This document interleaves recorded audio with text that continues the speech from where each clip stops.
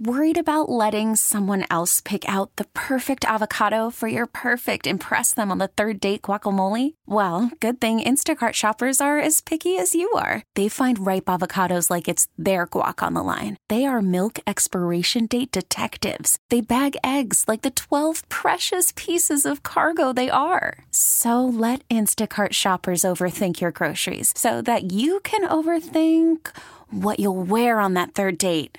Download the Instacart app to get free delivery on your first 3 orders while supplies last. Minimum $10 per order. Additional terms apply. We really need new phones. T-Mobile will cover the cost of 4 amazing new iPhone 15s, and each line is only $25 a month. New iPhone 15s? It's better over here. Only at T-Mobile, get 4 iPhone 15s on us and 4 lines for $25 per line per month with eligible trade-in when you switch. Minimum of 4 lines for $25 per line per month with autopay discount using debit or bank account. $5 more per line without autopay, plus taxes and fees. Phone fee at 24 monthly bill credits for well-qualified customers. Contact us before canceling account to continue bill credits or credit stop and balance on required finance agreement due. $35 per line connection charge applies. See T-Mobile.com. The housing market in Michigan has been on fire for the last several years, and that was true even before the pandemic. Are we headed towards the much-talked-about bubble? I do not feel that we are anywhere near that scenario. I think, if anything, the market is setting itself up for things to shift a little.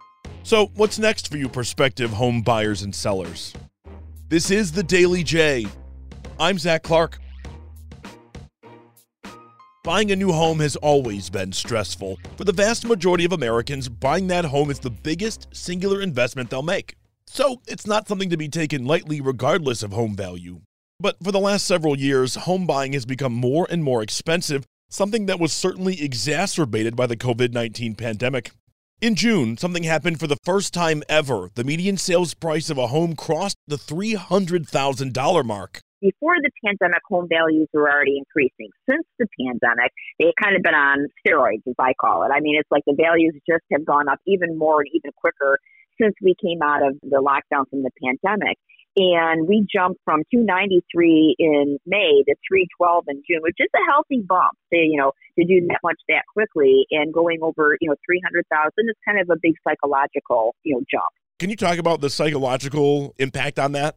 There's some psychology, that's often done, especially in the retail world, where you keep things under a certain level. When a seller's looking to price a home, you know that buyers are typically going to go online to do their search. And what's the first criteria they're going to put in is price. So when you're looking to price a house, whether that comes in at $249 versus $250 or $299 versus $300, there's some psychology involved in the marketing and the price point. With median home sales prices going over $300,000, for some potential buyers, that can, in their mind, go, oh, I can't afford that. That's now over my comfort zone. For a lot of buyers, that's not necessarily true, but the number kind of scares them a little bit. That right there is the voice of Jeanette Schneider. She's the president of RE/MAX of Southeastern Michigan. For reference, the average sale price in Macomb County, $270,000. In Oakland County, homes are going for $385K on average. And in Wayne County, the average is $205,000. The highest average sale price was actually in Livingston County, $391,000.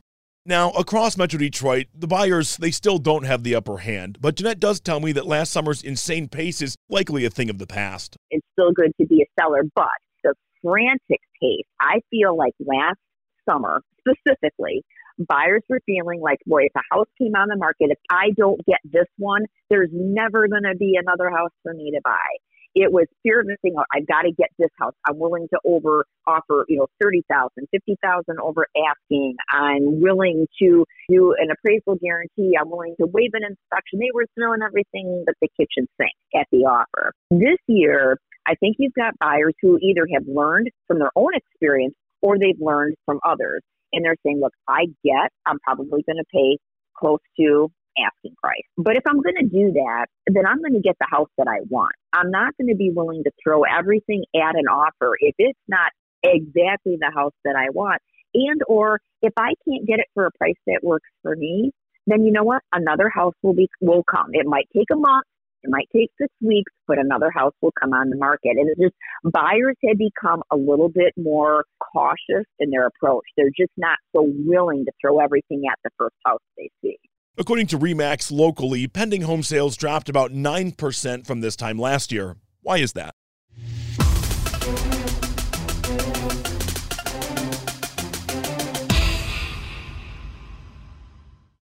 In early January of 2021, the average interest rate for a 30-year fixed mortgage in the U.S. was 2.65%. Fast forward 18 months and that interest rate average is now over 5.5%.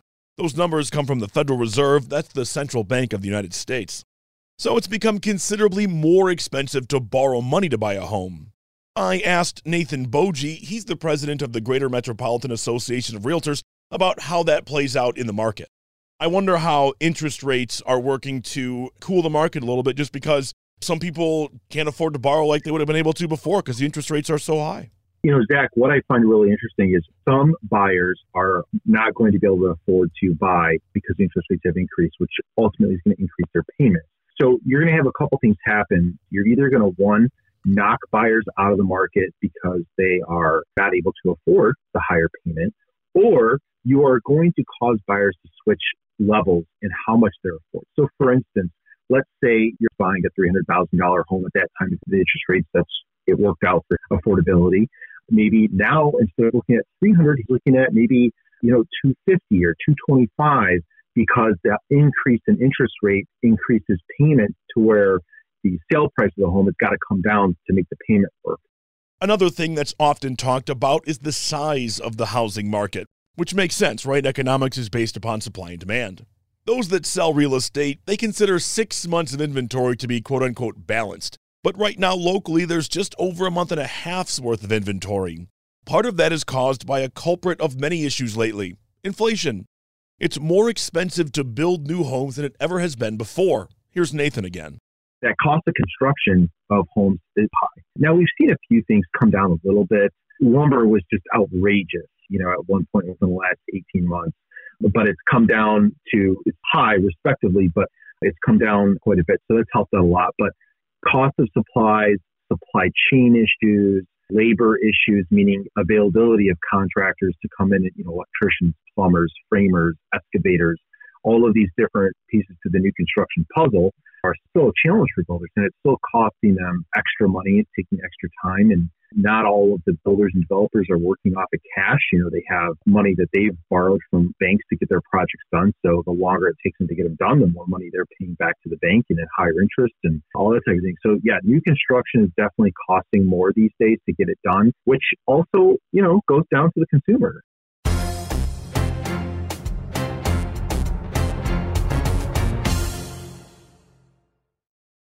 While this episode is about the housing market here in southeastern Michigan, there's an overarching issue: the availability of affordable housing overall.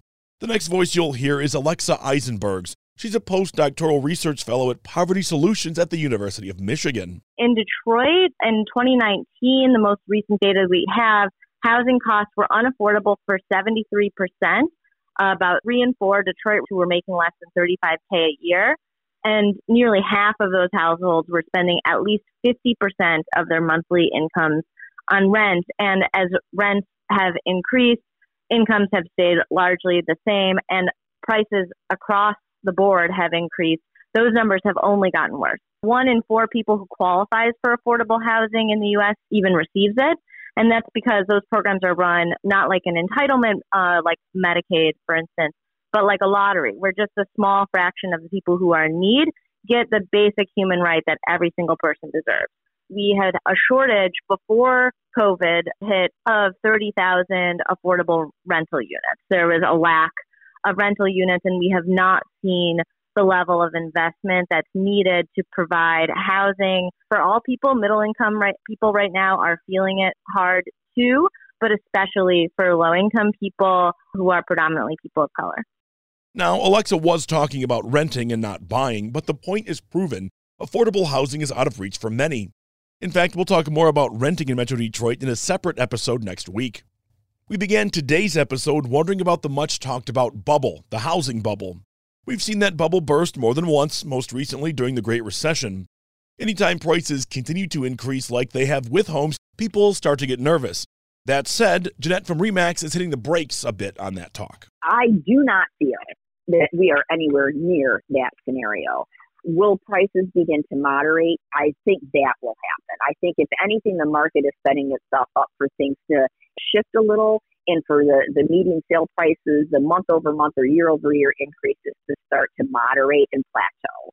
Rising interest rates are going to take some buyers out of the pool. Some buyers, might take themselves out of the pool. Prices are getting to be a little more, than I'm comfortable with. Maybe I sit out a year and kind of see where things are at. But that being said, there is a huge pool of buyers fed in part by millennials are of the age where they're going to buy homes, and they're a huge demographic. Even if some of them step out, you're going to have a big pool of buyers for the foreseeable future buying first homes, or in some cases, they're move-up homes. At the same time, we've had that baby boom generation. They're either getting close to retirement, they have retired, they didn't make a move during COVID, maybe they fixed up their home. They're watching what's going on too, and they're saying, hey, at some point, the market's going to hit the top. Maybe now's the time to sell, because I know I can't time the market perfectly, but boy, it seems like now might be a really good time to sell my house. Both Jeanette and Nathan told me that there is no good way to actually time the housing market. But for those who are waiting for a big drop in home values, they'll likely be waiting a couple of years, at least. Thanks all around to Jeanette Schneider, Nathan Boji, and Alexa Eisenberg for helping with today's episode. This podcast would not be possible without the work of our digital team. Check out wwjnewsradio.com for local news on demand 24/7, including the latest on the housing market here in southeastern Michigan. Do you have questions, comments, or concerns about the Daily J? Drop us an email at dailyj@audacy.com. That's dailyj@audacy.com. Our theme music is written and produced by Ozone Music and Sound in Southfield. I'm Zach Clark, and this is the Daily J. Thanks for listening. T-Mobile has invested billions to light up America's largest 5G network, from big cities to small towns, including right here in yours. And great coverage is just the beginning. Right now, families and small businesses can save up to 20% versus AT&T and Verizon when they switch. Visit your local T-Mobile store today.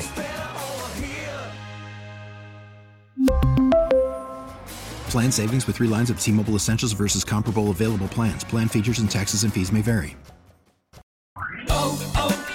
O'Reilly. Protect your vehicle's engine with a full synthetic oil change and save with Mobil 1 at O'Reilly Auto Parts. Purchase 5 quarts of Mobil 1 full synthetic motor oil and receive a $10 O'Reilly gift card after rebate. See store for details. With your Mobil 1 purchase, you'll also receive 2 times points during Old Rewards Bonus Points Month at O'Reilly Auto Parts. O'Reilly Auto Parts. We get it. Attention spans just aren't what they used to be. Heads in social media and eyes on Netflix. But what do people do with their ears? Well, for one, they're listening to audio. Americans spend 4.4 hours with audio every day. Oh, and you want the proof? Well, you just sat through this ad that's now approaching 30 seconds. What could you say to a potential customer in 30 seconds? Let Odyssey put together a media plan tailor-made for your unique marketing needs. Advertise with Odyssey. Visit ads.odyssey.com.